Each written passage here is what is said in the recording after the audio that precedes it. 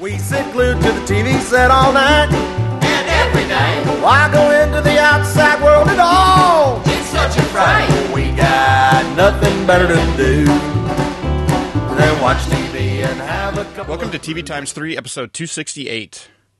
On this episode, we've got some cancellation and renewal news, and then we'll be talking about the 5th season finales of both Pretty Little Liars and The Walking Dead, and then also recent episodes of The Flash, iZombie, Forever, The Goldbergs, Grimm, and Once Upon a Time. You can find the full show notes with start times for each segment at tvx3.com/268. I'm Jason the TVaholic from tvaholic.com, and this week I have joining me Liz from Nice Girls TV. And Sandrine from TV Equals and HappyCool. Thank you both for joining me this week. Thanks for having us. Thank you. And one quick announcement. In April, we're bringing on listeners to come talk TV with us. And so if you'd like to join us, we normally record on Mondays around 6 p.m. Eastern Time. And so far, we've got one listener going to join us, Carl Brand, who you can find at My Vogue and Poetry on Twitter. We'll be joining Kyle and me on the 13th. But we also have the 20th with myself and Amory, and then the 27th with myself and Ray. So if you'd like to come talk TV with us, and if you're ever listening and go, man, they're just so wrong on that, well, come on and tell us what it is. And send us an email at feedback@tvtimes3.com, and we'll figure out which of the last couple of Mondays of April will work best. And with that, we'll jump into the news. The first item on the list was just announced, this morning, I guess, as we're recording here on Monday, March 30th. Comedy Central has announced that Trevor Noah will take over The Daily Show with Jon Stewart when he leaves, whenever that is supposed to be, sometime relatively soon. Either of you watched The Daily Show ever? No. I've watched it before, but I don't watch it on a regular basis, but I like it. Yeah, I don't watch it on a regular basis. I'm more of the when something percolates up on video the next day or something from a bit or an interview or something that they went off on the day before. Watch some of those, but I'm not a daily show watcher by any means. But interesting that they already have announced the new person, and the new person that's taking over apparently has only appeared on the show like a handful of times or something like that since like December or something. So if you're a big watcher of Comedy Central, I would like to hear what your thoughts are on Trevor Noah taking over, because it seems to be, of all the things that I've seen about it, that was a name that was never mentioned. I always like that when all the things of all the posts about, these are some people, from the show or from other places, or we think would make a good Daily Show host, and then the person that ends up with the job is like nobody ever mentioned. That's always interesting. I think that's fun, though, because it's like, you have to bring in talent that maybe not everybody knows, or just sometimes it turns out to be the best thing. It could be really good. So we have that to look forward to at some time in the future. Speaking of things to look forward to, Fox is bringing back the X-Files with David Duchovny and Gillian Anderson. It'll be a 6-ep event series. So that'll be coming at some point as old shows continue to come back from the dead all over the place. It's not just Netflix reviving a show here or there or something. It's various networks are bringing things back. Also on the bringing things back, NBC is bringing Coach back, starring Craig T. Nelson in the title role, and for 13 episodes that have been ordered right straight back to series. So I give it 3. Well, it'll probably get its 13 and make its run, but it'll be interesting to see what it does, and it's also an interesting idea. I mean, who knows? It could be good, but maybe they decided, because NBC's been trying to bring back their past sitcom stars. In this case, it was an NBC produced show, I guess, but it aired on ABC, but bringing back past stars in new roles, like they did with Michael J. Fox previously, and why am I blanking on his name? But the guy from Sean, whatever, from Will and Grace. Various people, they keep trying. So maybe they decided, well, it's not the bringing back old actors in new shows, or that's the problem. It's we need to bring them back in the exact same role they used to play. Maybe that'll be the difference maker. Yeah. Well, I used to love watching Coach. It was one of my favorite shows, but it's just I don't see this working at all. I'll be honest, I hadn't even heard of the show until you brought it up. So, So sure, I mean, I'll check it out and we'll see. If anything, it'll probably get previous seasons of Coach will end up on Amazon or Hulu or Netflix or something like that, and it'll bring that old show to the forefront for a little bit. But it'll be interesting to see if they can make a go of it. Also, on the sort of good news front of things coming, History has renewed Vikings for a 4th season. Either of you Vikings watchers? Yes. No. But I'm behind on the latest season. So. Yeah.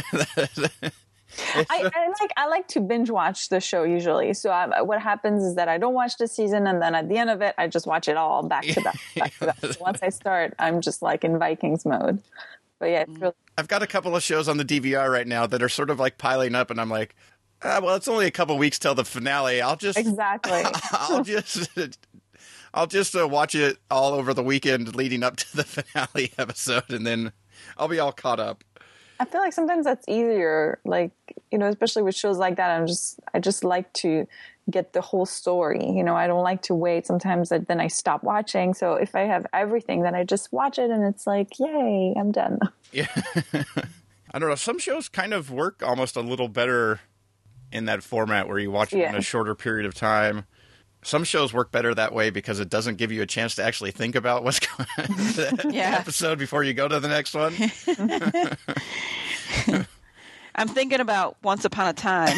You don't want to sit around pondering that for a week between episodes. No. All right, and then the last couple of things, sort of on the bad news front for fans of these shows. HBO has canceled Looking after 2 seasons.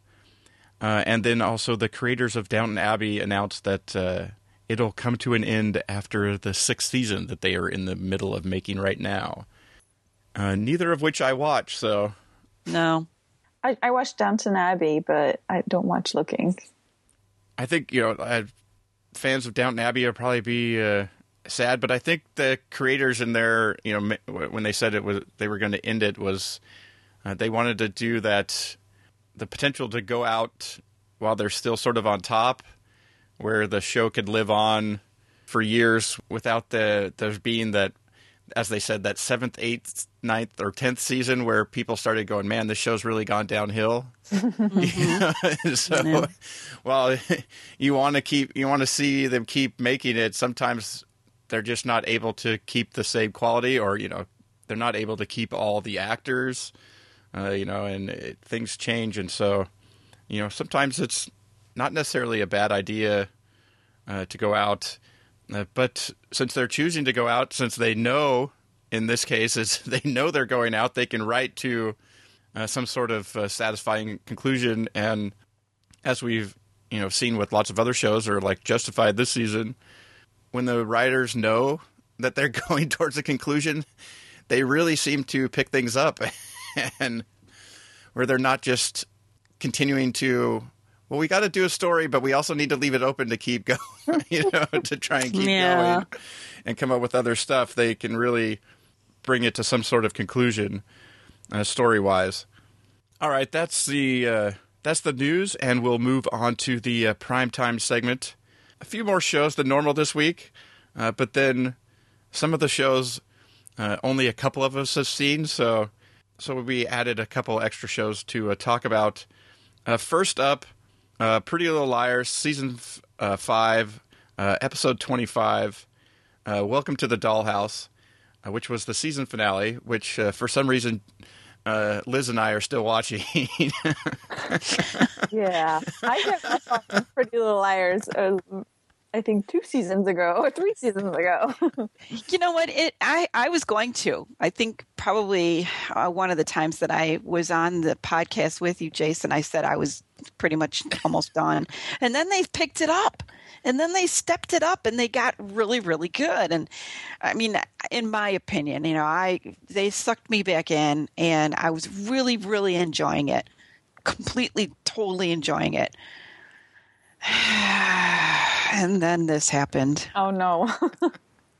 Well, I think this is also one of those things that comes from it's sort of a network thing where the network advertises a show. And even though you know that they're advertising the big A reveal, you just know that since the show is not ending, that you're likely not actually going to get, because of the way the show works, that they're probably not going to tell you who A is, even if like maybe the rest of the show didn't know who it was or something like that. And so you kind of in the back of your mind are like, but they keep telling you, and so you're like, okay. And then they give you that the big reveal of A is that A is Charles. And all I can say is, who the hell is Charles? Who? What? Charles? Who cares? Charles who? I don't care if you have a name. Why are we supposed to care about Charles and who is he? And where's he been for 5 seasons? I have no idea. Nobody knows a Charles. Like, nobody knows him. There's never ever been even a remote reference, not even a hint, not even a clue. I don't care. Yeah, I don't care what anybody says. Finally, is that the true A big bad in the show is a dude. Like that's as far as it goes. Really, it was stupid. So it was just. Yeah, it was just another thing. But yet, on the other hand, it does change the show up that they've all been taken, and now, some in the police and other people besides just the girls seem to be coming around that there's more going on here. But it was just weeks of, we're talking like a month of advertising that big A reveal. And I was totally sucked in, and I'll tell you why. Because even if they did reveal who A was, these writers were creative enough, they could have taken the show. Because, the show was only going to go on for one more season. They could have taken that whole season and just, okay, so, now what's going to happen? Now everybody knows who A is, and it could be really, really good, but no. They give us this stupid person who no one's ever heard of before, no one cares about. And it was finding out that Ezra was A was more exciting and more jaw-dropping than this. It was stupid. Well, that's the other thing about the show is like it's always been weird in that there's been various A's, but I've never quite got it totally in my head of like how they connect with, each other. Have some been working for him? Have some been just sort of taking over the mantle for a while? Has this person always been in the background? It's just it's sort of a strange, because that's the other part that's sort of confusing after all this time, but just kind of super strange on the whole. That even would have been potentially interesting if there would have been some sort of where like one person figures out who A is, or even if just the audience figures out who A is, and then you see them dealing with whatever. Right. That would have made more sense. Because at least then you would have actually gotten something. This is. This is pretty close to like the Killing advertising all season long. Vote for who you think did it online after every episode, and then not telling you who did it at the end of the season. Type of thing. It's like not necessarily totally the storyteller's fault in that. You don't know how much they had in how something is promoted. But yeah, making a big deal of it and then giving you something that means absolutely nothing is sort of just it's like the show's all about jerking your chain, but that's just like one jerk too much. Oh yeah, kind of thing. And you should. I went on Twitter after this episode aired, and not surprising to anybody, Twitter blew up, and they were angry. These people were angry. People who, like me, have watched it since the pilot episode, following it along. It was all fun when Ezra was revealed, even Mona. It was fun when, it was fun when we all thought that Toby was A. And then and then we thought maybe Melissa was A. So, that was all fun. But when they turn around and say, oh, this is the big one, this is the A, this is the one. Yeah. And it was somebody that we've never even heard of. And then they try and backtrack and say, well, yes, there have been clues through since season 1. Really? Where? Has anybody ever mentioned the name Charles ever? Because No. Even when they figured out, like, was it Spencer comes up with the name Charles, and he seemed, and it seems to respond to that. Nobody goes on the show, like, has any idea of how that's even helpful, like knowing a first name. Right. And so here's another question I have. Mona supposedly figured out something about Charles De Laurentiis because she left that cryptic message in her mirror, the one that the girls found. And suddenly she doesn't know who A is.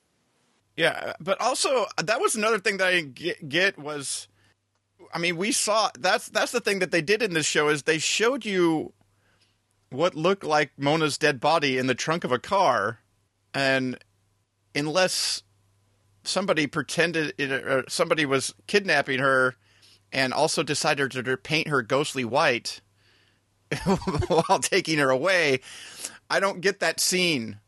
Like, other than because the rest of it would have made sense. They showed you a body that made it think so that you really thought she was actually dead, as opposed to most things on a show like this where unless you see the body, you sort of expect for them to reappear. And so for her to reappear, and it just seemed extra strange because you're just like, that didn't look like just somebody passed out. That looked like a dead body.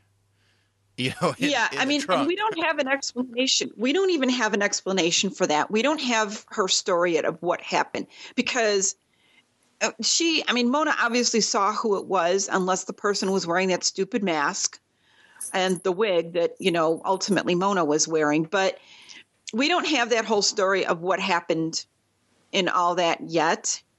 But I got to tell you, when we found out that Mona was staging her own death, and she told him, Mike caught her, and she told Mike, I knew. I knew she wasn't dead. I knew she was alive somewhere. So that wasn't a big reveal to me. It wasn't a big surprise to me. Yeah, I don't know that it was a big surprise. It was just another part of the show that made me go, but they went extra lengths to make you think she was dead. As opposed, like if she would have just if there had just been the bloody scene and you never saw what looked like a dead body in the trunk being driven off, then you would have. It was like an extra thing they went to so that you would believe she was actually dead. Yeah, and that's another thing that just seemed like an extra thing too far that doesn't. I can't put with what the. I guess on the other hand, she wasn't like. Considering how bloody the scene was, she wasn't super bloody when she was in the trunk. So, there's that too. I don't know, but it still looked really dead. Apparently drugged in such a way that would make you appear more than even comatose. We may never know. Yeah, but yeah, who really knows with that? But I think. That's probably enough rambling on about Pretty Little Liars. Sadly, You guys are not selling me on the show. Let me tell you. well, it's one Don't of those. bother. Yeah, it's Don't bother. probably not worth the being one to catch up with, but it's also one that I feel like I'm sort of stuck with. It's like I've watched it this far, and there's only going to be, it's not going to go much farther. So it just seems like to drop it now would be weird too. I don't know. I kind of feel that way too, Jason. I'm in the same boat. It's been 5 seasons. We're going to get 10 episodes of a 6th season. Probably nothing more than that. I wouldn't. But I got to tell you, whereas before I used to wait for Tuesdays. I was that hooked on this show. I used to wait for Tuesdays, and my family knew from 7 to 8, don't talk to me. Well, actually from 7 to 9, because then there was Agents of S.H.I.E.L.D. afterward. So it just for 2 hours on Tuesday, my family knew don't talk to me. Now, when it comes back, I'll probably DVR it, and whenever I get around to it, I'll watch it. But I'm not going to sit there like a fool hanging on the edge of my seat for some stupid explanation of nothing. Yeah, so probably. I'm still mad about it, Tell us what you really think, Liz. I know it's bad. I should shut up. All right. Well, with that, we'll move on to the next show on the list. The Flash, Season 1, Episode 16, Rogue Time. And this one, Sandrine and I have both watched. So, Sandrine, what did you think about the time travel and then where they went with sort of all the events that happened right before he traveled, and then how those things go really badly for him, but yet they're able to basically bring characters back from the dead because you're now, a day before, and he does things that puts people off going down the same path. So, what did you think about how they worked with that? Well, I love the previous episode that kind of sets up this episode, but because a lot of things that I thought were really great happened and it moved the story forward, but I feel like they kind of took a step back in this episode by undoing some of the things that happened in the episode. And I was like, oh, you're taking it all back. Like, that was just brilliant. And I mean, I enjoyed the episode. I think I just feel like they had such a great episode before. It just felt kind of take back. They just kind of took it back. I've mentioned that before. I mean, not on this podcast, but I've talked about that before, that I really enjoy when shows kill off main characters. And so I thought Cisco's death, as much as I like the character, I was like, no way, this is awesome. That they did it. I was like, whoa, that took guts. And then I was like, oh, no, they just took it back. Yeah. They just made it so he didn't die. And, granted, like I said, I love the character, but I just feel like, especially nowadays with shows like The Walking Dead and Game of Thrones, I just feel like it's playing it safe a little bit. I still enjoy the show, but I wish they had done a little more to keep what had happened before in this episode. Yeah, well, you kind of could see that they couldn't keep everything because, Caitlin would have been next on the hit list had they continued down that path. And I think it worked good to give you, like, final once and for all, like, he really is Reverse Flash, and the one that that you saw, that there's not somehow, like, 2 of them. So it gave the audience information, but it also felt like they did a bunch of big things, like Iris and them coming around, Iris finding out that he's the Flash. That was brilliant. And all these things, and then Cisco dying, and then you have where the next episode you just you yank all those things back, but then you also do it in such a way where she never at the paper, she never gets any of that info from her boss, where she starts looking into things. And ultimately, the boss goes missing. And by the end of it, at least you do have where Barry, knowing some of what he knew, not everything that happened, can kind of go, he comes to the conclusion that, maybe the Doc's not such a great guy after all. So, Sandrine, what did you think, though, that at least while they did pull a lot of those things back, they did leave it with Barry having doubts about the Good Doctor. No, I like that. I mean, I like anything that kind of moves the story forward. I do think that they do a really good job of having him being really, like, why would they have doubts, you know? Because he seems so nice, you know, especially when they're around him, and he seems very helpful. So I like that, you know, you're not looking at it and thinking, oh, how can they not know? Like, you're like, no, I understand why they wouldn't suspect him. So it's nice that they kind of moved it a little past that and then moving forward. Yeah, I think it's definitely been interesting.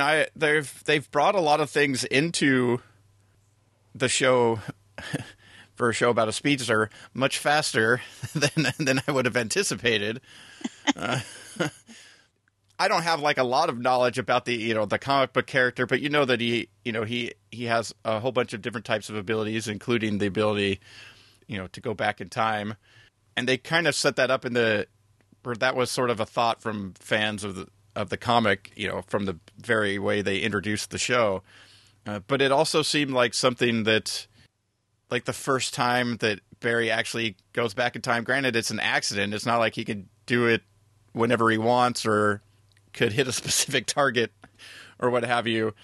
And he obviously sees now what potential problems there are with knowing where things went previously and then trying to recreate some of those things, but also change some things, you know, how that can, mess things up. But to get to episode 16 and that be actually the first time that they actually show that happen was really interesting. I don't know. I guess I'm used to, even though recently there's been a lot of shows that sort of, you know, like a Vampire Diaries or Scandal or things like that really do just churn through plot and story, like almost like every 5 episodes or something like that at times. I guess I'm still sort of used to things taking a little bit longer for bigger things to happen. And this seems like a sort of a bigger event to have happen, you know, not in a season finale, but that's almost how this episode ended. You would almost seem like Barry would come to this idea like in the season finale, and that's how it would end for the season. But no, we've got 6 more episodes to see what happens. So who knows what they've got in store for that. Yeah, I mean, I'm excited to see how it ends. All right. That's The Flash. We'll move on to the next show on the list, which is iZombie. Season 1, Episode 2, Brother, Can You Spare a Brain? And this one we've all watched, and it's Liz's new favorite show. Yes. And it's surprising me, too, because I don't like zombies. I don't like anything having to do with zombies. I don't watch The Walking Dead. I don't care. I don't do zombies. But this is just so cute. Plenty of vampires, but no zombies. Yeah, I can't. I just can't. You know, I could take it so far. But she's cute. She's so adorable, and I loved the episode so far. And it's Rob Thomas, and, you know, I'm just a big fan of his because, you know, Veronica Mars, who wouldn't? You know, it just seems, and it feels very Veronica Mars-ish. Yeah, I call it a combination of Veronica Mars, True Calling, and Chuck.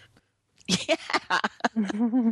Because it basically has the same setting as True Calling, which is a former med student working in a morgue now. In True Calling's case, she got premonition. She wasn't actually eating any portion of them that helped, either solve their death or, do what have you. But then also the later seasons of Chuck ability that, when she eats a brain, she takes on the persona of somebody, including any abilities that they happen to have. Like being an artist, or I like when she sort of takes over the drawing from the sketch artist. She's like, no, it's like this. The nose should be more. Yeah. It just walks out. Get it. Here, you do it. But I like that. I really like that aspect of the show because it basically gives her like 2 characters to play.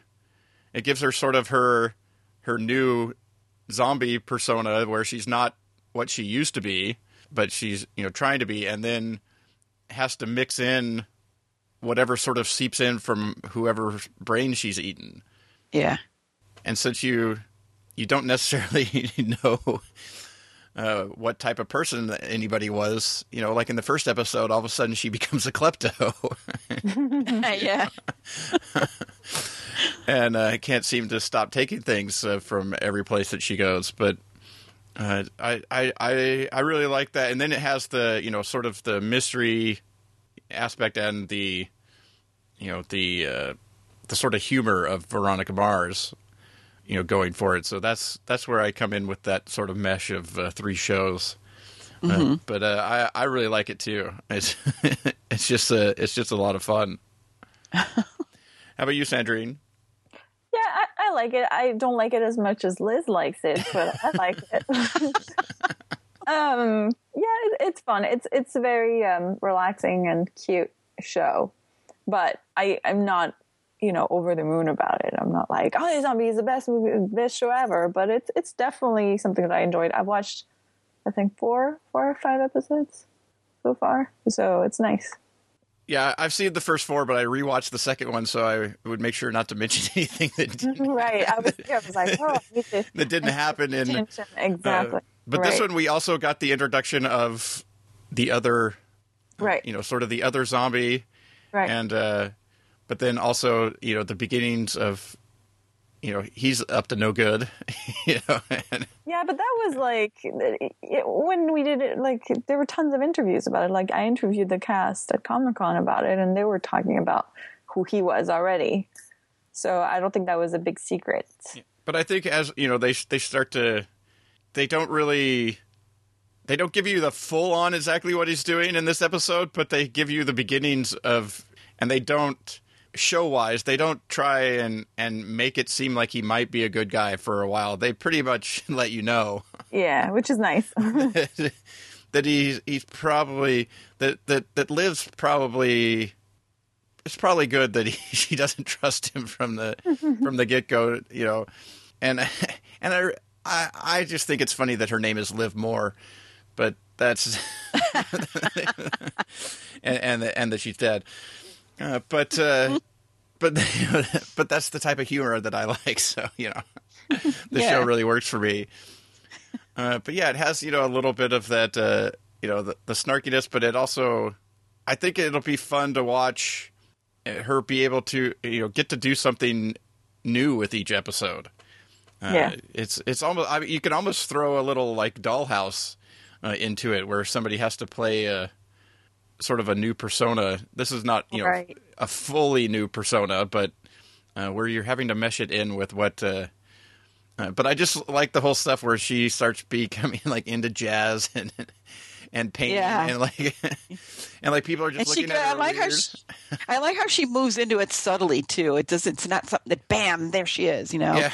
Just all of a sudden, it's just little by little, just kind of a little take over here and there, and it was just. I like the way they do that, because you almost, I don't know, to me, I almost, even though it's going to happen, you don't know when, so I almost don't see it coming until it's, you don't even realize it's happening until it's bam in front of you. Yeah, or some of it doesn't happen until something sparks a vision.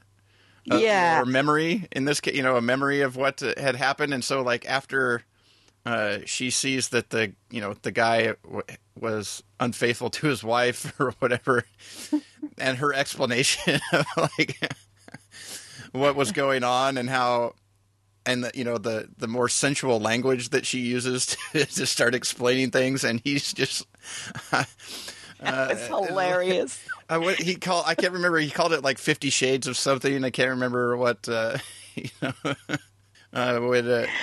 the explanation, but yeah, there's just a lot of that type of fun stuff in there that I'm definitely on board to continue watching with the show, and I think it's one it's worth checking if you like sort of a more fun humor, more almost even. I mean, you can also throw in like a little bit of like psych into it, because she's playing a fake psychic so that she can play off her fake visions. I mean, there's so many shows that I liked before that this show has like some combination of. True. And it has the, the humor and action and stuff, especially, and any time you never know like what's going to trigger her going into what she calls full zombie mode. Yeah. And, where, in this case, she breaks the guy's nose, and the previous one, she's taken a bullet and also riding on top of a guy's car. Yeah. So yeah, I love when she's working with. I love when she's working with the cop. I love the Cagney and Pasty dynamic. I'm interested to see where they go with it in future episodes, because it looks like they're playing it as she develops these things while she continues to eat the brain, but they tend to falter off when she stops eating. So it seems to be that like there could be a case like later on where he'd be like, "Don't you speak Romanian?" Because she did at one time, but she doesn't necessarily anymore. And so I'm interested to see how that type of stuff, how they work with that going forward, because it doesn't seem that they're playing it as that some of these abilities sort of take hold permanently, or they become accessible like once they're there. Yeah, we don't know. It looks like she loses that stuff after a while, or maybe because in this episode she talks about, she goes back to eat more of the brains because she likes the feeling that she hasn't really been feeling anything, and so now, even though she's not feeling necessarily the way she used to, she was feeling something, and so she wanted to keep that, and so.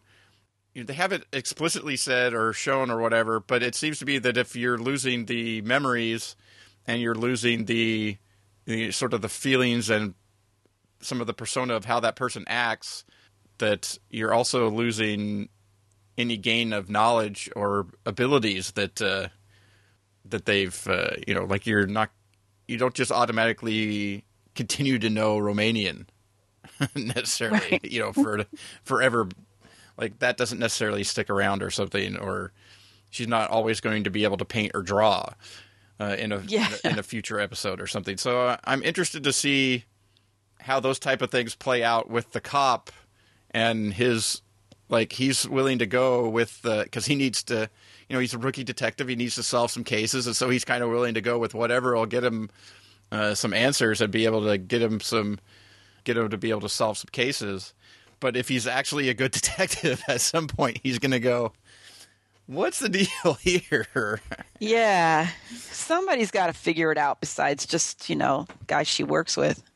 But I did also like that they did give her somebody that knows and was just like perfectly fine with it, like right from the beginning. Not that she was also trying to hide it from, her boss too or whatever.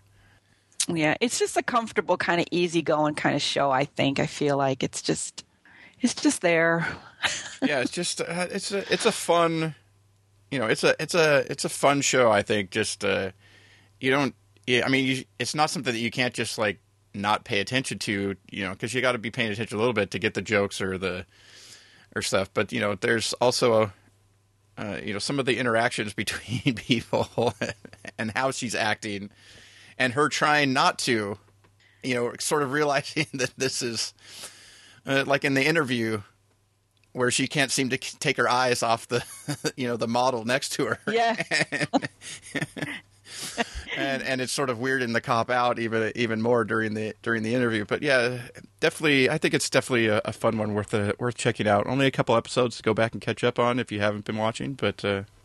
Worth checking out. And with that, we'll move on to the next show on the list, which is Forever. That's not how long we're going to talk about it. That's the actual show title. Yeah. It's Season 1, Episode 18, Dead Men Tell Long Tales. And this is another one that Liz and I have been watching. And the main thing I was interested in is what you think about how so many of the cases that we've got here in, we're 18 episodes in, so that's basically 18 cases. How many of them have actually touched on something from his history? While I know that that's fun to write and interesting, it just seems that in a period, this short period of time, that this many things would be attached to somebody that he knew, somebody that he operated on when they were a kid that was now like 60 years old. Or in this last one, it tied directly into the ship he was on when he got shot and died the first time and got his mortality. I mean, I kind of like where they went with it, with the other immortal on the show telling him that his idea is that the only way you can die is to be killed by the thing that started it all. Right. Is interesting. But what do you think about how many things have been so closely attached to his past? It doesn't bother me because his story has to be told. And rather than, have some boring episodes that just talk about Henry's past and, what he did and all those years that he's been alive, the different things that he's done, they got to do something to make it interesting. Otherwise, I probably wouldn't have kept watching. I would have been bored. So I actually like that it ties into what he's doing in the now. It's kind of inevitable that he'd run across some people that he knew. He's living in the same area. He hasn't moved away. But I don't know. It's not bothering me. It's not really distracting me. I feel like they had to do it that way. I'm not a very creative person, though, so. Yeah. Well, I think there is, something like that. It just seems that maybe, because sometimes the stories are, where something from his past sort of parallels something that he's going through now. Mm-hmm. And it shows that, how he uses some of his past to, help him do his job now. I don't know. It just seemed a little weird that like a third of the cases that we've seen seem to tie in almost directly to somebody that he knew or something like that.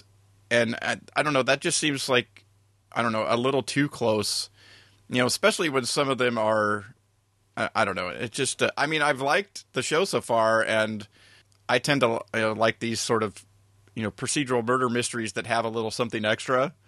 And so having this sort of other backstory and thing to work with is good. The only other thing that bothers me about his character is that he has I don't find it plausible that he would have absolutely no knowledge of present day pop culture over the last 20 years of anything. Anytime the guy mentions a movie or even something, even if you've never gone to the movies, you think you may have heard of Indiana Jones or something, type of thing. It just, that aspect of it seems to be weird because he uses his knowledge from his past of, where, whether music or his medical history and all those types of things. And he knows a lot about all these obscure things. And you see him reading the newspaper. They show him with his son reading the newspaper in the mornings and stuff like that. And you're just like, really? Every time they mention something that's more pop culture-ish, he has no clue. I could believe that. I don't know. It sort of bothers me a little bit. I could believe it, though. But there's a lot of people, even today, for reals. There's a lot of people who have no clue about pop culture because they're just not interested. Henry knows a lot about what he's gone through. Pretty focused on his research on trying to figure out why he can't die. He has. And that's it right there. He's not, the knowledge that he has in music is what he likes. He didn't know anything about jazz. Yeah, that's true. But it wasn't that, it wasn't really that he didn't know. It was just that he didn't really care for it. But there seem to be some things where he knows things of the day and is able to tell you something, some sort of how this hooks to some historical thing 50 or 100 years ago. But yet it seems that at some point in the last 20 years, he just stopped paying attention to anything around him. That could have been boredom too. I guess, I don't know. It almost just feels like they needed another thing, sort of like Bones not having any on Bones, she has no pop culture knowledge really because she spent all her time just studying or whatever and not really paying attention to those other things. But I don't know, for some reason, with the way that they use his, he's lived for a couple hundred years and he's using past knowledge of things. And then there seems to be these, not always totally pop culture, but more things that have happened recently that he doesn't seem to know about. And it does feel weird that, to me, it just feels like there's a gap that he stopped paying attention just so that they could play with these jokes about him not knowing what the heck they're talking about. I don't know. That's just the way it comes off to me. But other than that, I really enjoy the show for the most part of how they've worked this stuff in. I think that this character is a tailor-made character for young Griffiths. That's for sure. I don't think that anything he's done on television so far has fit as well, or that he's done as well as this one. It just seems more comfortable for him to do. Yeah, and this, kind of like iZombie a little bit. It gives him multiple things to do where he has to play past versions of himself. So he's not always stuck in, he has to play. He's playing himself, but he's playing himself differently now. After living 200 years than he's playing himself, when he's only been around for, where he's only been an immortal for a few years or something like that. And at different times in his life. And so I find that interesting too, because it gives him, multiple things to do in an episode as opposed to just playing the same character week in, week out. So that adds some interest to the show as well. But then I like those types of historical things where they draw in sort of things from the past. In this case, sort of like Sleepy Hollow, bringing in past knowledge of things and talking about things, but he's talking about them sort of from a firsthand experience as opposed to as a historical thing. Those can be fun as well. But I'm gonna I'll watch for the rest of the season. It'll be interesting to see if it actually.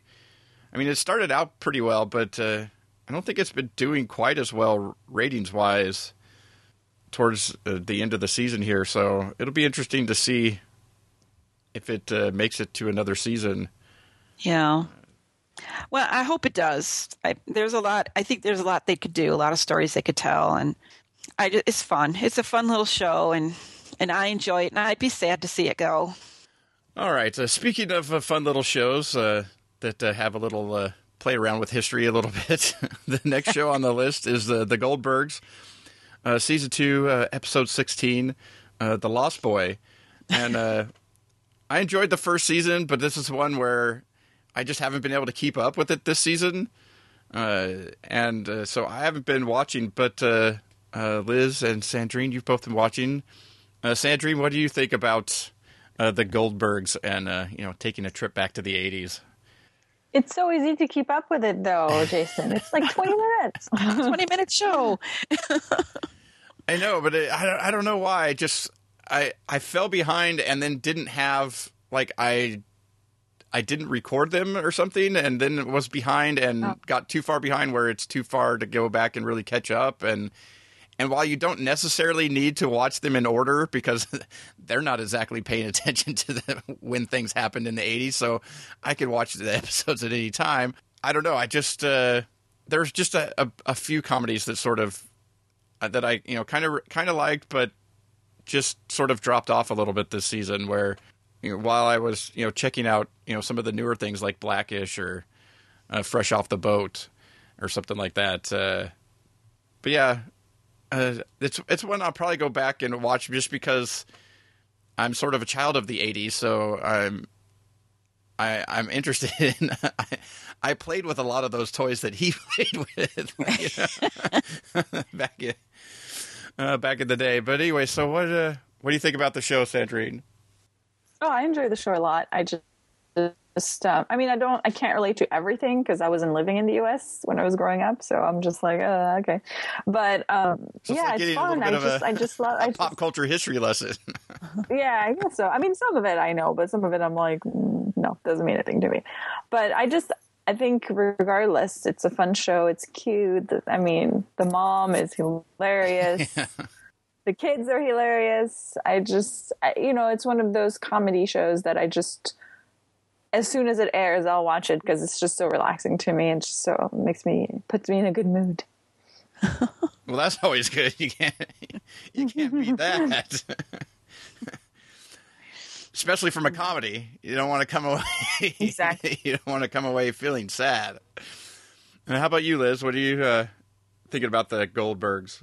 Oh, it's one of my favorite shows. And it is a comedy, so it does make you laugh. But what I love about it is it's every episode has that heartwarming moment that, just, makes you stop and think, or, makes you, tear up a little bit. It does for me. And this, The Lost Boy was no different. I think that last scene where Adam runs to his dad and just starts crying, I was a blubbering idiot, sobbing. I don't know why. The poor kid lost all day long. I'm there with you. I was like, oh, poor thing. It was good, and it was sad, and it was not sad. It was just touching. It was a touching moment. That's what it is. And there's a lot of those on this show, which is what I like so much about it. It makes me laugh. I love the pop culture of it all. Love it. I remember all that. I can't say I was a child of the 80s. I was, a young woman of the 80s, but this is all fun stuff to me, all of it. I love when they go back and do stuff big like Ferris Bueller. Who doesn't know Ferris Bueller? I don't care what age you are, Ferris Bueller. So for them to do a show like that, and they do it, they're so spot on. And I don't know, Adam Goldberg, I think, is very brave to expose his personal youth on this show, what a geeky dork he was. And, I don't know. I love it. It's brilliant. I think it's brilliant. Well, the aspect I did like of the first season was the little clips at the end that showed that he still had all these videotapes that he videoed from back in the day. Yeah. That it wasn't just that wasn't just a bit for the show. That he really was basing it off of something, and then he was showing a little clip of the actual thing that had happened that was very similar to something they did in the show. Mm-hmm. Those are very interesting. But yeah, on the heartwarming front, yeah, it's definitely. It's the Wonder Years, but set in the 80s, basically. Yeah. So it sort of gives you that same, a little bit of that same feeling, and it also feels, at least it did in the first season, a lot like some of the classic, sitcoms that have a lot of fun, but there's a life lesson along the way or something. Yeah. Those are always interesting. And the songs that they pick are great. For each episode. Yeah. That's always good. That's what I really liked about the show Hindsight that played on VH1 was the 90s soundtrack, because it jumps back to the 90s, and so it had a 90s soundtrack. And then, but yeah, that's where I know that I'm starting to feel old, is that 80s and 90s are starting to be the oldies station. On the radio. you're like go to the radio and you're like, wait, there's a station that plays nothing but music from the 90s, or you're like, they used to do that for there used to be the oldies station that played stuff from the 50s and 60s, and now they're playing stuff from the 80s and 90s. What's going on here? It was only 20 years ago. Yeah, I know. Well, that's what I was thinking with Hindsight, was that in the show she's 45 and she jumps back to when she was 25, and all I was thinking is the show that basically, while I'm not 45 now, but I'm closer to that,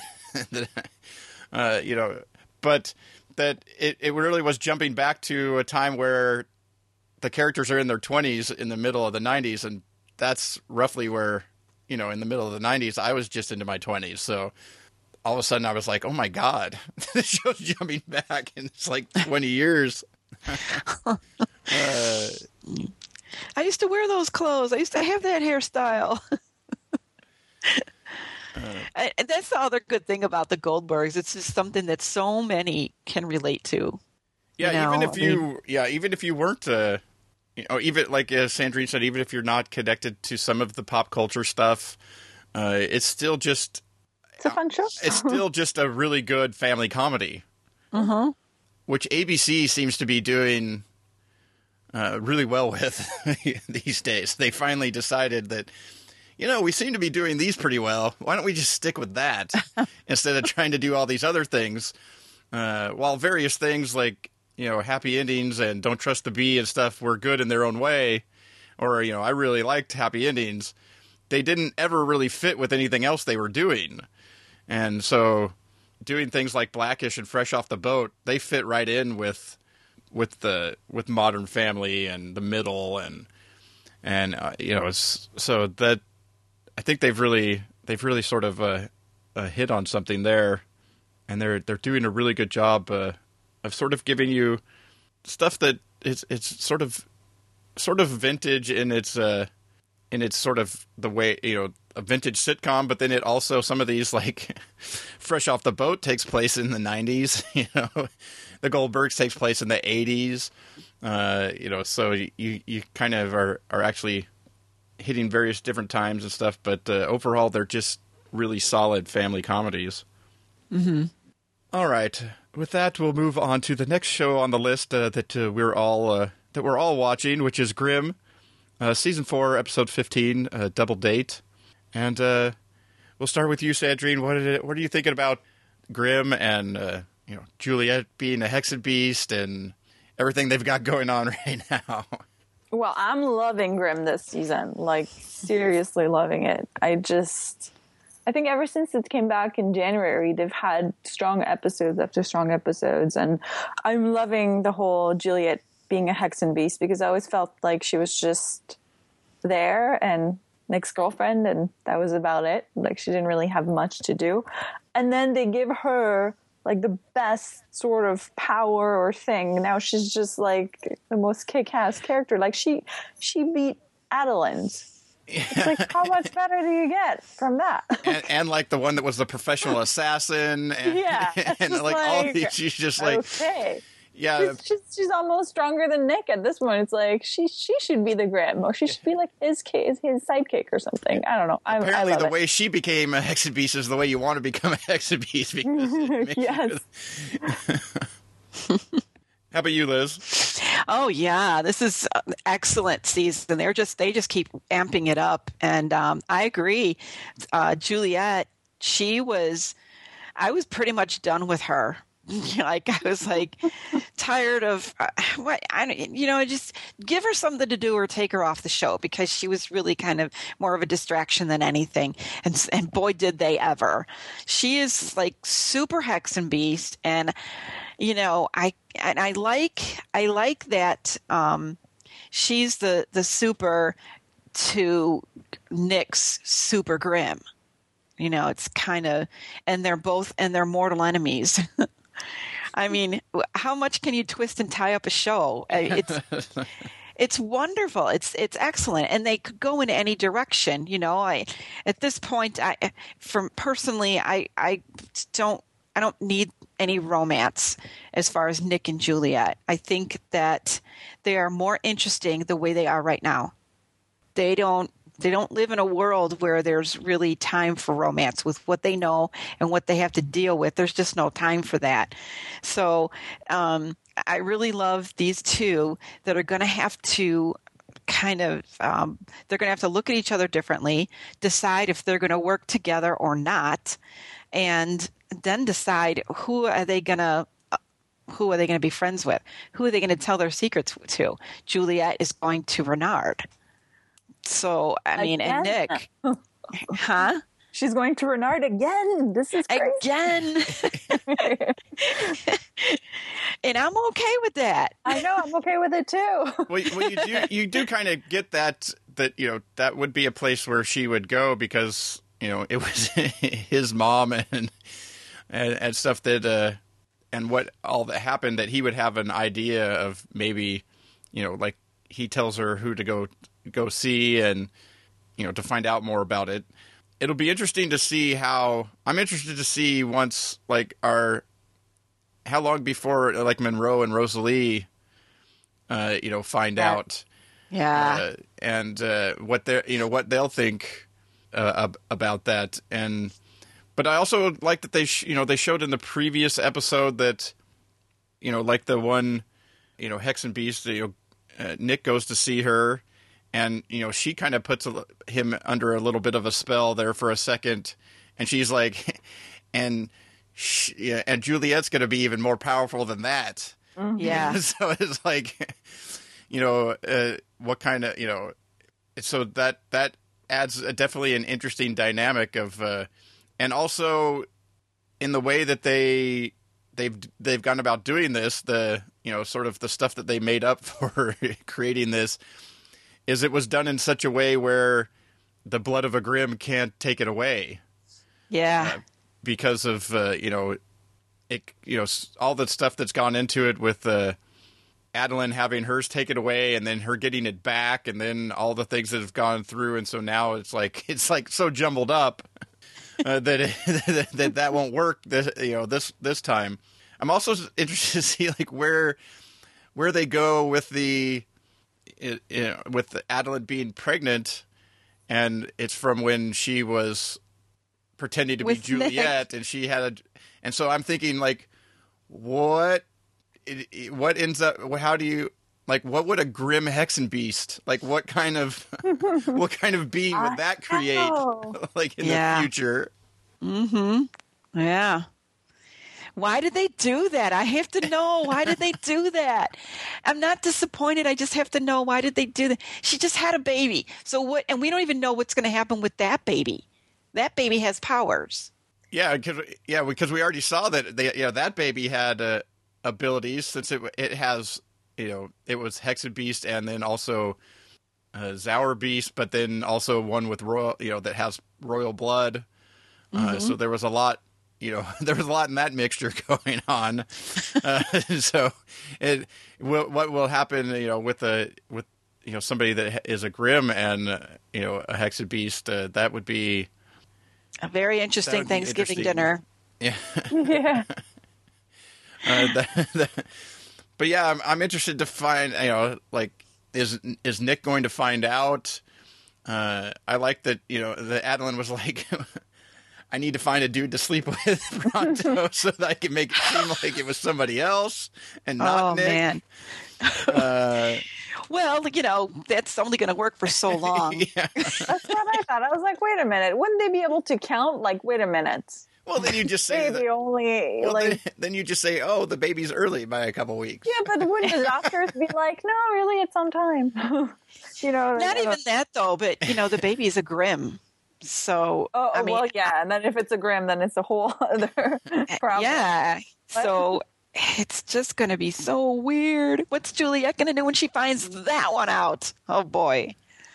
Yeah, they've definitely got a lot to work with, and I like the evolution of this show, where it really was sort of a case of the week, creep of the week, monster of the week, and they've really continue to expand the overall story and the background of the show and the mythology of the show as they've gone on from season to season, and this season they're just like, we're just going full in.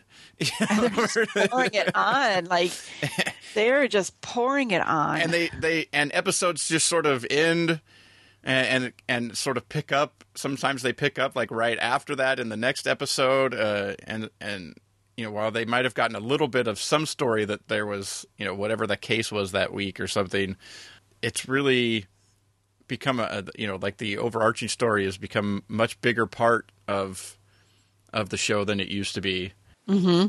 I think they finally got to I think a season, or into the second season, they realized this is the audience we have.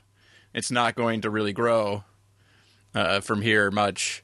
So we're just gonna go full on in with because the people that are watching are gonna hang with us. But it's a good size. It's a good size audience for a Friday night. Yeah. But some of that stuff of making sure that they have a story that's just for that week and all trying to make more standalone episodes. That's the thing that networks are finally kind of starting to see that doesn't necessarily help. Mm-hmm. You garner any other audience, especially when you have some sort of a mythology-based show or a sci-fi tinged show or something, that the vast majority of the people that tune into that are tuning in because it has that aspect, not because it has a case that week. Mm-hmm. And so the grander audience that you're trying to, they tune in and they would rather watch an NCIS because they don't need all this other side stuff really, around the thing. And so doing the case of the week and just sticking with that alienates the people that are actually interested in your show. Yeah. Which are the people that are interested in these other elements and these bigger potential stories and stuff. And so I think they sort of just jumped in on that into season 2 and have just kind of kept the pedal to the metal in each season with just dropping in more and more stuff. And I like now that they sort of have, that they let Wu in on it. They stop letting him just freak out about everything. Because, after a while, his reaction to stuff is just priceless. It's wonderful. Yeah, it's even better now that he knows what's going on. Yes. Yeah, I love Wu right now. I'm just like, I'm so glad they brought him in. Just makes his jokes better. are so much better.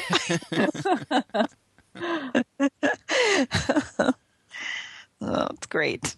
Yeah, it's just I continue to like Grimm. It's been it's sort of I think it also works. I like that NBC moved it up to the 8 o'clock hour or the 7 o'clock hour if you're in the middle of the country somewhere. That so it now doesn't. It sort of helps. You can go Grimm, 12 Monkeys, and whatever they're playing on Sci-Fi on that night, and go for like a straight Sci-Fi 3-hour block of stuff. So I think that that works pretty good too. And with that, we'll move on to the next show on the list, which is Once Upon a Time. And I stopped watching partway through last season and started to catch up before this new season started. And then it just became there was too many other things. And the potential of Frozen arc didn't really get me going on the show. And so I didn't watch the first part of the season, and I haven't watched now that they've finished sort of the Frozen arc and with what they're doing now. From just a little bit I've seen, is that they basically just have like every evil being, evil queen from everything on the show now or something. Yeah. Yeah. Well, yeah. I mean, they've got Maleficent and Ursula and Cruella de Vil. So, I mean, if you're going to go bad, I guess that's about as bad as you can get. But I don't know. I'm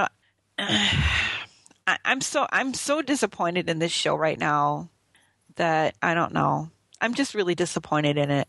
I really feel like they're just reaching right now, and I don't. As far as I'm concerned, they won't. Unless they come up with something magical, they'll never be able to top the Peter Pan story. That's when they peaked as far as that's just my own personal opinion, probably based on what I like and what I don't like. I mean, I don't. For me, I started off really loving the show, and I think I still enjoy it. I don't love it as much as I did at one point, and I think I did love the Peter Pan storyline and everything like that. I think it's really hard to just keep it going, but I find that with Once Upon a Time, sometimes it's just kind of like, it's okay, and then they have something that you're like, okay, now it's getting good again. So they keep, they keep you in with having sort of this roller coaster of like, okay, it's not that great. Oh, it's good again. Oh my god. Oh my god. Oh, it's not good again. Oh my god. Oh my god. That's kind of how I feel about the show. But it's just always good enough that I don't want to give up on it because I like this fairy tale and all of the idea, and I like the characters. So I'm like, okay, I still like the show. But I see what you're saying, that it's not. I mean, it's season 4, and they kind of give you a lot of things every season, so it's hard to keep the show going and keep it at a certain level, and especially if you have like 20 plus episodes. Mm-hmm. But I still enjoy it. I mean, I was like Jason, and when I found out they were going to do the Frozen story, I thought, you know what, I really was kind of upset because, for one thing, I didn't see Frozen. I don't plan on seeing Frozen. I don't care about Frozen because I was pretty much sick of Frozen before it even opened in a theater near me. I had pretty much had enough of it and the songs. And I know everybody says it's cute. No, it's a good movie. I don't care. And for Once Upon a Time to take that story on, I felt like it was a cheat. You know, I kind of felt like they were just doing it just to get on the bandwagon that everybody else was on. Yeah, that it was hot right now that might as well do it, strike while the iron's hot. And I sort of get that idea, but the thing for me is I've never seen Frozen, but from what I understand, what people really, really liked about Frozen wasn't necessarily the story, but the songs. And that they were doing a Frozen arc and nobody was going to sing. And so I was like, you're taking the half of the thing that wasn't really what people were into to do on your show. And then also the characters that, I mean, personally, because I've seen Frozen, so I guess, and I loved it. But I think for me, the characters that I loved the best was like the Olaf, the snowman, right? Is that how you say it?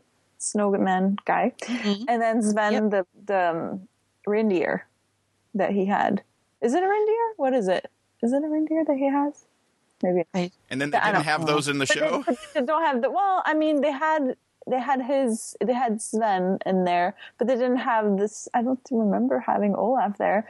And then it's not the same because they're cute because they're animated, you know, and you're like, oh, you make cute faces. You're like a cute little, you know, like dog, you know, like a cute pet.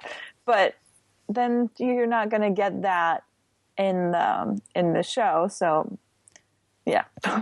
You're leaving out the best part of it, I feel. So, here being in, what are we, episode 17 here, Best Laid Plans. So, you know, Sandrine, what do you think about, you know, what they're doing like right now and where it looks to be headed for the rest of the, you know, to end out the season with the last, 5 episodes? Well, I just watched this latest episode, like right before recording this. So what bugged me the most was, why would what's her name? I forgot her name now. I'm blanking. There's the too Savior. many characters on the show. Yeah. Emma. Why would Emma let the author out? Like, to me, that made no sense. I'm like, what? Like, August just tells her how, he was like a bad author and he kind of did crazy stuff. It's like, sure, let's let him out because I have questions. Like, really? Maybe you should think about it. Maybe you should just, you know, not just, I don't know. It just seemed like, we got to let the author out, so we'll just have her let him out without any reason to let him out. I don't know. What do you think, Liz? No, I agree. I kind of felt like, what kind of answers do you need? I don't really, you know, they didn't really seem too important to you in previous seasons, so I'm just not sure. I don't know what kind of answer she's looking for to what questions. I don't know. I'm confused about that. I don't know. I'm going to keep watching because... Yeah, of course. I mean, like you, I loved the show from the beginning because I love fairy tales. It's what made me start watching it. It's what made me start watching Grimm. I love fairy tales. I always have. And so... But I feel like they're starting to just kind of regurgitate the same stories, and they don't need to because there's so many stories to tell, and there are so many fairy tale characters. I know that everybody loves the core characters on this show, Regina, Rumpelstiltskin. But I got to be honest, if they were to kill off one of the characters or both of those characters and bring in somebody else, we'd get over it. We would be really sad, but I think we'd get over it if it moved the story and it brought us into something else, something different. Because there's a whole lot of villains. And for them to make Regina now good, just to me doesn't make any sense. She's the wicked witch from Snow White. I don't understand. So, if it just feels to me like there's so many stories they could tell that they're not telling because they're afraid to. Yeah. I guess I don't have a problem with Regina being good now. I think my biggest issue with that is that why would she think she could convince the other people that she was bad again? I was like, obviously, Rumpelstiltskin knows that you're good now. Like, going undercover, it just seemed like really... That just doesn't seem like a good plan. It was a little bit weak. So is that how the storyline has gone? Yes. Is the evil queen went good, and then at some point she decided to go undercover as evil? Yeah. Get in with the other evil queens? Yeah. To figure out what they're doing. Yeah. Yeah. See, talking about it, it's laughable. Yeah. Exactly. Jason is like, wait. So she's good, but she goes undercover and is that again? It's like, yeah, that's what it is. I just like the idea of thinking of her going undercover as evil. That just yeah. Like what do you got to do to get in to show that you're really evil? That's the thing. I was like, what? If you know Regina, you're not going to believe that she's bad again. I don't know. I was like, Rumpelstiltskin would know that she's not evil. It just makes no sense with it. I don't like what they've done with Rumpelstiltskin's character at all. I don't. Not at all. I'm very sad about that. Yeah. Yeah, he was getting good, and then it's like, oh, we need a villain. Let's make it bad again. But see, that's the thing. That's the whole thing. They keep bringing back they don't need to do that.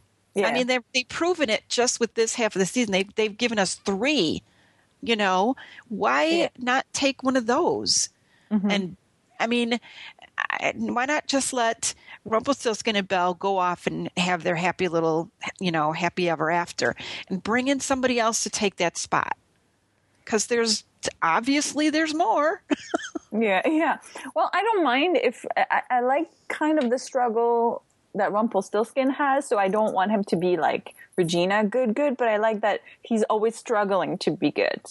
I don't mind that because then you have the, sort of that dynamic. And so you're like, okay, well, he is bad, but he's trying to be good. But then to go back completely and be evil, I was like, wait, he had done so much progress. What happened? Why? Why isn't Belle enough? I don't get it. I know. Man, I hate when they fall off the wagon like that. It's like, damn it. Now they can start over from day one, trying to be good again. And that's funny. He'd just gotten like his 90-day chip or something, and he was exactly. Oh God. All right. Well, that's Once Upon a Time. And we'll end the primetime segment with the last show on the list, which is The Walking Dead, Season 5, Episode 16, Conquer, which is the season finale. And, Sandrine, what did you think about what went down in the final episode of Season 5? Well, I have a love-hate relationship with The Walking Dead because some episodes I just find really horrible, and I'm just like, what is this? This is ridiculous. But some other episodes are just amazing. And I have to say, I actually quite like this season. I was really happy because I didn't have that many moments where I'm like, oh, this show is ridiculous. Why am I even watching this? But it was mostly, this show is really good. I'm really enjoying it right now. And that finale was actually pretty good. I watched it today or yesterday, and I'm just like, oh, damn them. Like the way they ended it with, I think, Morgan, right? Yeah. Morgan coming back, and I'm like, are you kidding me? Yeah, well, they bring Morgan back after you see that he's had a transformation since the last time you saw him, where he was almost out of his mind, to now he's in life is precious, and I'm looking for the only person I know on Earth. Rick is actually like the only person that he knows. His family's gone. He hasn't hooked up with any other groups or anything, and so he's looking for. He's had this big change, and he shows up just as Rick shoots somebody in the head. I know. It's like, well. So yeah, that made for an interesting ending. I wasn't sure. I was hoping that we were going to finally see Morgan, because they've hinted at him a couple times throughout the season, and it just seemed like weird that they would do that and then not actually have him in any. Because I was like, but then on the other hand, I almost felt like we were going to get like an end tag where he had just gotten a little bit closer finally, at the end or something, and maybe would show up in the next season. Right. But they went the extra step and were like, they actually put him into the episode, and a decent portion of it was him actually was actually him. And I liked when he saved Daryl and Aaron, and sort of Daryl's reaction to like seeing the map. He's like, wait, I've seen that map before, and sort of realizing who that was. They finally gave you what the deal was with all the W's on all the walkers. And this got a couple of psychos here that are basically created the ultimate trap with hey, look, it's a building probably full of food. No, everything's full of zombies. So that was they finally revealed that. They finally had came to a better understanding, because I didn't particularly like how the last episode ended with with Rick's sort of freak out. I get that he was why he was sort of freaking out, but it also bothers me when they sort of write towards he's there and he's telling them, what he thinks they need to know, but he's not actually telling them things like, this guy's been beating his wife, right? you know that right. that the mayor or the lady in charge here has basically known that all along, and and so some of the stuff that he needed to be saying in that, along with that they don't get what the world is like now, and they need to which he finally comes to at the end. I mean, they were sort of saving it up for the speech at the end of the finale, but it bothers me in shows where you can purposely see that the character's like not saying things that he should be saying just so they can create this need for a meeting, and what are we going to do with Rick freaking out and having a gun and whatnot, and where he should have been saying some of that stuff already, instead of waiting for it to come out in this meeting or other people to be talking about it, or like they separated the guy from his wife, and so there's some of that stuff that bothered me in the previous episode, but I liked a lot of what they did in this episode. The stuff between Glenn and the other guy that's basically gotten everybody else killed, and sort of wanting to get rid of Glenn before everybody knows that he's the cause of all these problems, and the sort of lacklusterness of making of how they treat stuff, and walkers actually getting into the place. Being the thing that kind of finally Rick's able to go, look, you guys got to be more vigilant. They're always going to get in, or other people are going to want to take this place, or you can't just sit back and think that these fences are, especially since you can just climb over them. Yeah.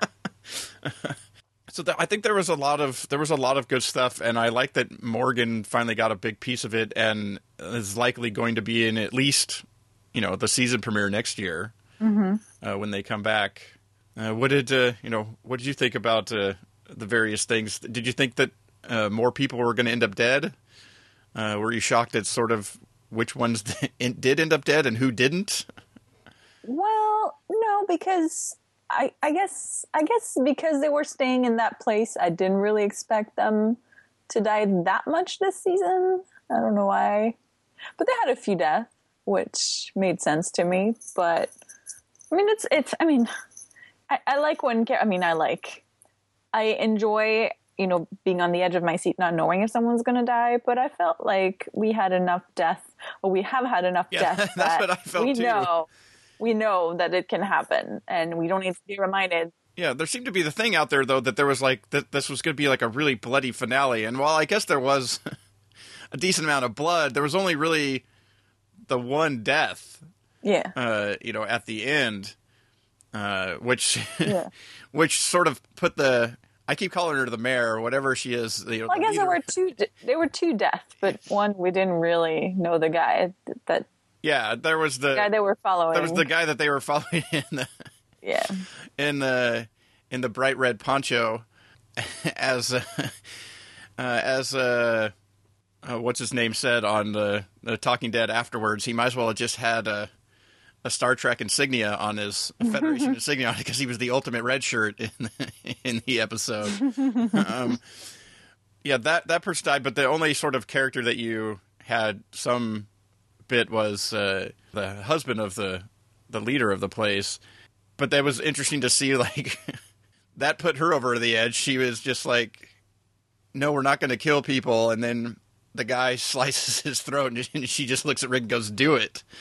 Yeah, but I think it also goes on top of him being like, wake up time. Yeah, so it's just like a wake up, and then on top it's like, here's the proof. I just took a bunch of walkers. I didn't bring them in. Somebody left the gate open, and you guys need to.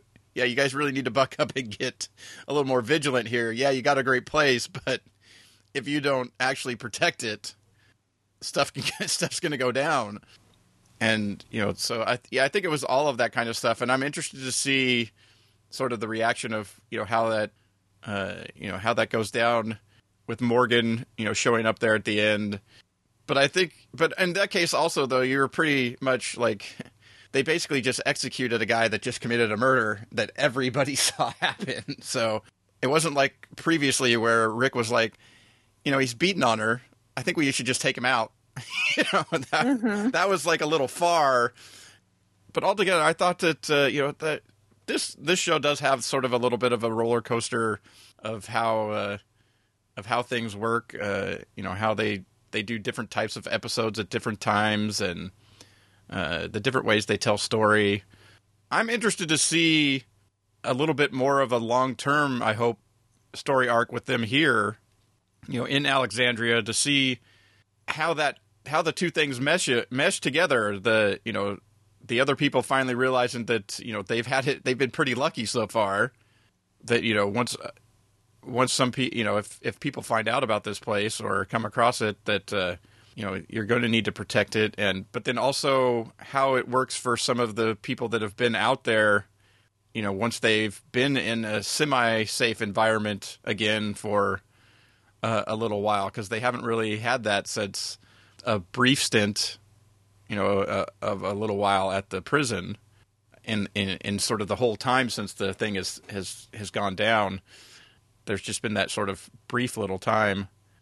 So I'd be interested to see how it affects these characters, how they interact in a semi-safe environment for a little while, which they sort of kind of hurried through some of the various people freaking out about it feeling so weird to be in sort of a safe spot.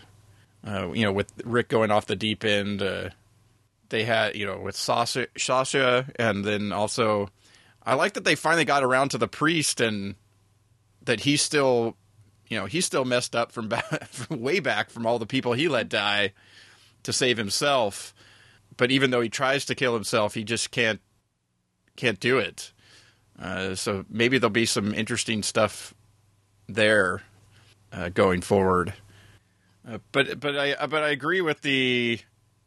It seemed like they were hitting that like a lot of people, that potentially there was going to be a lot of people dying or something, and I was just like, they killed off like 3 characters like in this half of the season, or more. I can't remember exactly, but it seemed to 3 of ones or 2 or 3 that have been around for a while, and a couple others that we just met at the new place. So there had already been like a lot of death this season of characters. So it did seem like how many more are we going to kill off here at the end of this season?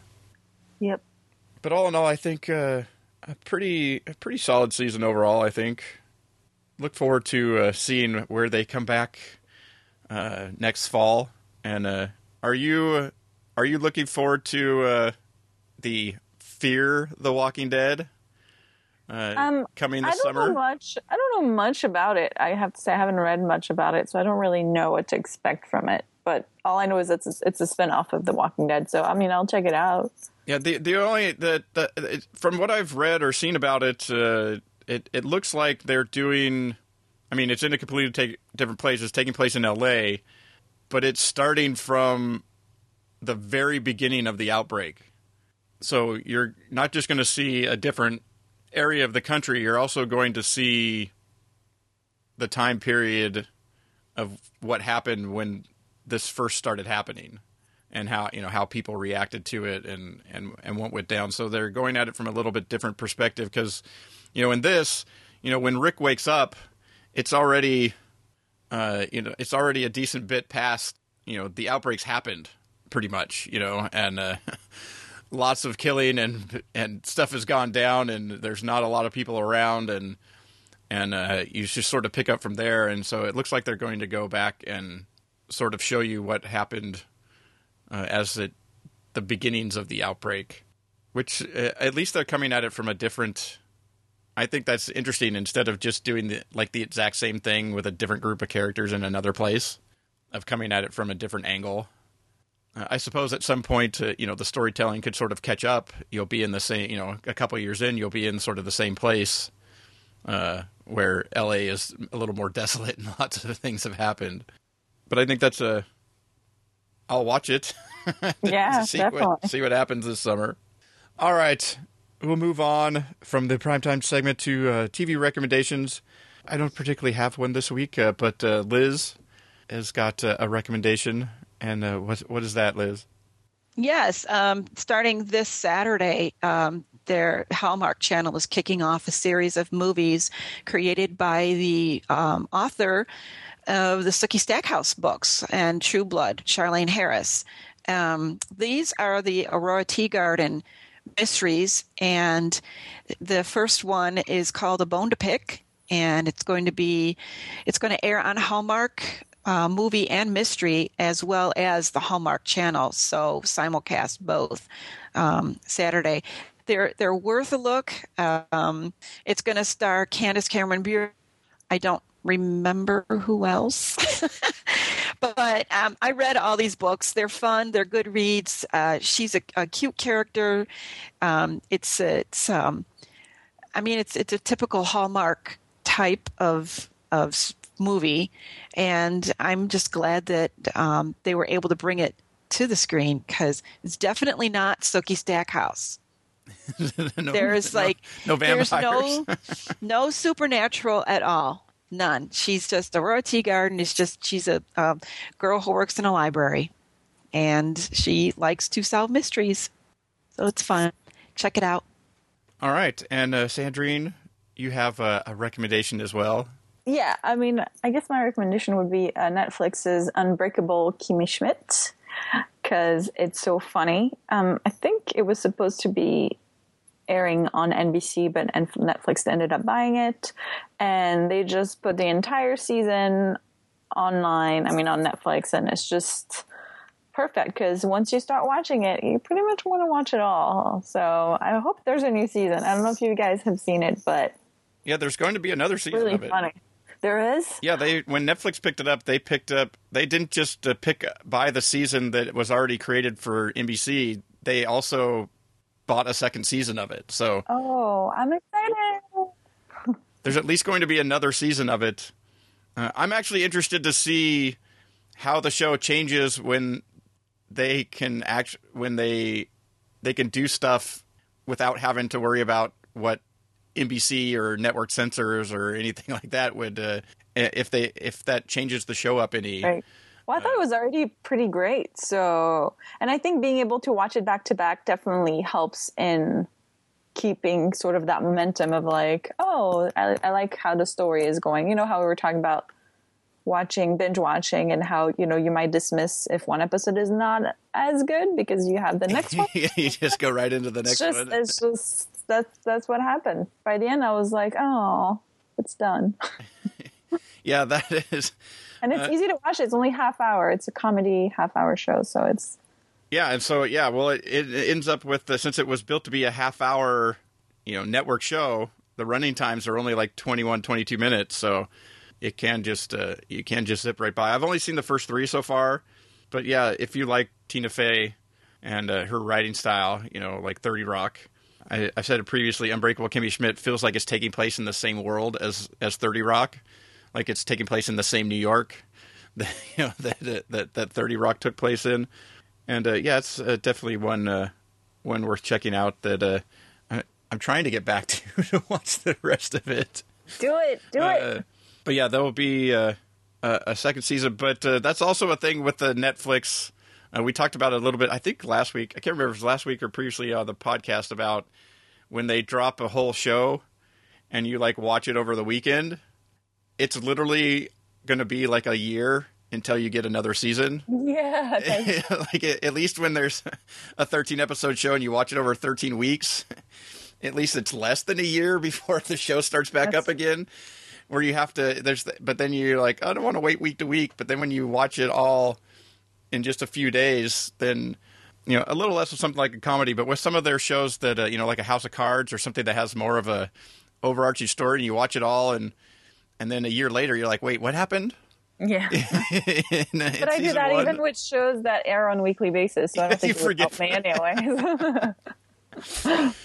So yeah, there's that's an interesting little bit for, you know, when shows drop on Netflix. But all right, that's the recommendation segment, and with that, you can we'll have links to where you can find Liz and Sandrine's recommendations, as well as where you can find them and their websites and various videos and whatnot online in the show notes at tvtimes3.com/268. Also, as I mentioned at the beginning, if you'd like to join us as a guest, come on and talk a little TV with us in April. Send us an email at feedback@tvtimes3, or just drop me an email at jason@tvtimes3. Either way, they're both coming to the same place.